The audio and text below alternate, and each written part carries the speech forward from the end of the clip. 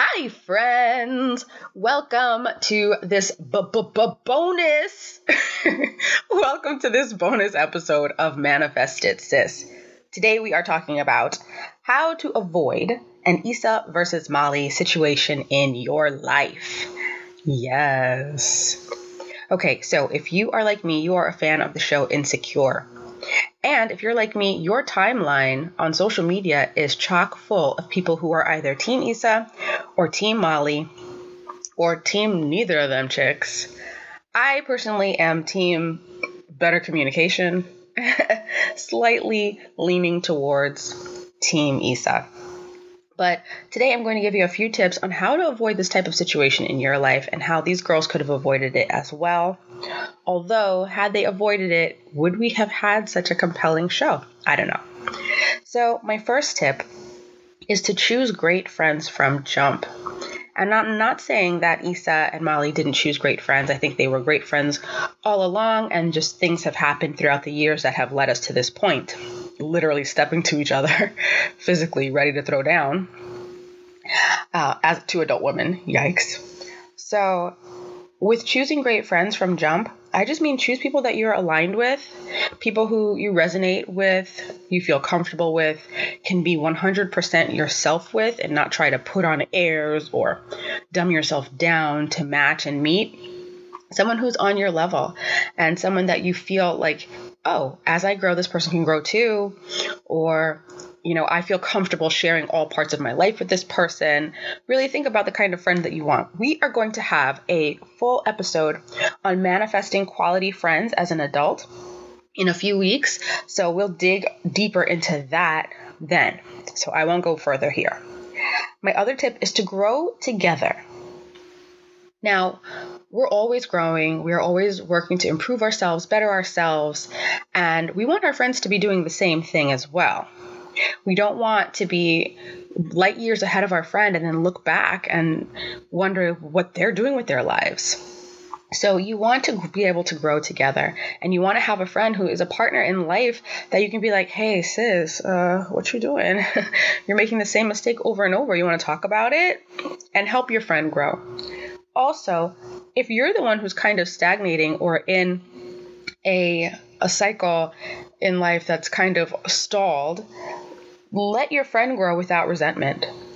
Be able to see them with the new eyes of who they're turning into versus who they were. And with long-term friendships, it can kind of be hard to do that. So it really takes a lot of growth and personal development on a person's end to be able to broadly and openly see the new person their friend is developing into. And I think that specifically with Molly and Issa, they're having a hard time doing that.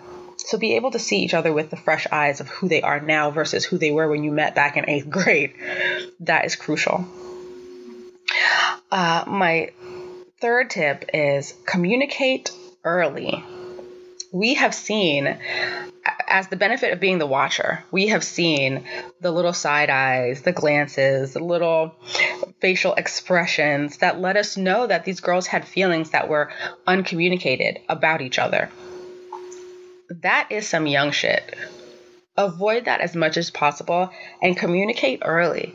As soon as there's an issue or a problem or you're just confused that maybe there is, hey, you gave me a little bit of an attitude there, is everything okay? Because it might not be you, or it might, hey, who knows? But communicate early to nip that shit in the bud. I feel like we've seen the glances, we've seen the side eyes and shadiness kind of with this frenemy situation that has been growing between Molly and Issa. And in real life, the drama is not worth it. It's great to turn on HBO and see it. That's why we watch the show. But we don't need that in our lives. We are way too busy. We've got way too much going on to be dealing with a friend who is talking smack behind your back and giving you, eye rolls behind your back. It's silly. So communicate early. Nip shit in the bud early. My next tip is to communicate consistently and clearly. So when Molly and Issa were in the grocery store, they both recognized that they needed a good talk. They should have put their shit down, gone and sit in the car, and talked it out right then and there. then they should have had follow-up conversations afterwards to communicate consistently if things changed, because things were changing in Molly's relationship and lots of things were changing in Issa's production of the event. They were going through a lot of stuff separately, and had they consistently communicated, they would have been privy to that information and be able to treat the other person the way they needed going all throughout that time frame. Also, clear communication would have been really great on both of their ends. It wasn't until they were faced toe-to-toe about to fight that Molly said she was creating boundaries.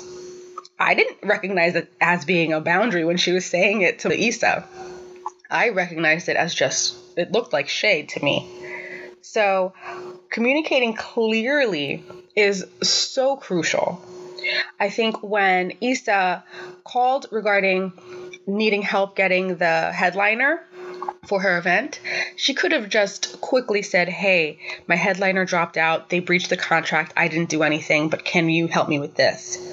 Now, while I don't appreciate Molly's immediate attack on Issa, instead of just saying yes or no, I can or can't help, she's like, well, what did you do? What did you do wrong? I was not really appreciating that. It was very legit triggering for me.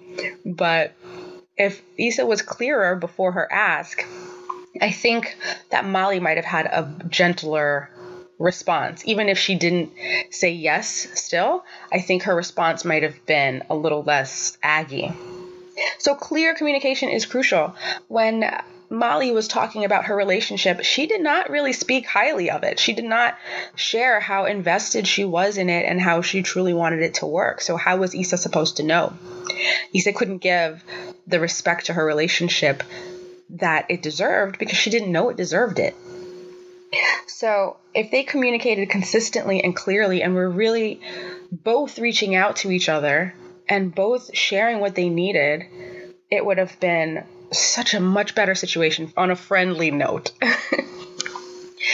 A lot of times when there is tension built up within a relationship, friend or otherwise, it's common to want to hold your stance and believe you're right and you're the harmed party, and believe that the other person should reach out or the other person should apologize first. And really, that is such a guarded place to stand. That's a place that is willing to stand in the pain versus work together to get back to the love and the pleasure. So don't be afraid to be the party that says, okay, you know what? This isn't working. I don't know what's going on, but I love you and I want this to work. So let's chat. Or, hey, I'm sorry if I offended you. I didn't mean it. Let's talk this out, yada, yada. It's okay to be vulnerable. And if this is a partner or a person in your life that you love and want to continue having in your life, it's okay to do that. What are they going to do? Tease you? Ha ha. You were the gentle one. You apologize first. You lose. Like, really? If that's the type of relationship it is, maybe it's okay to let that person slide out of your life. And my last tip, which might be the most important tip, is to keep respect and love first place. You have to remember that there's no competition. This is your friend. You love them, allegedly, and you respect them, allegedly, and they feel the same towards you. So with that knowledge, you know that there is a base of respect and love that you can kind of land on, no matter what hard topics you're discussing, no matter what hard feelings you guys are hashing out.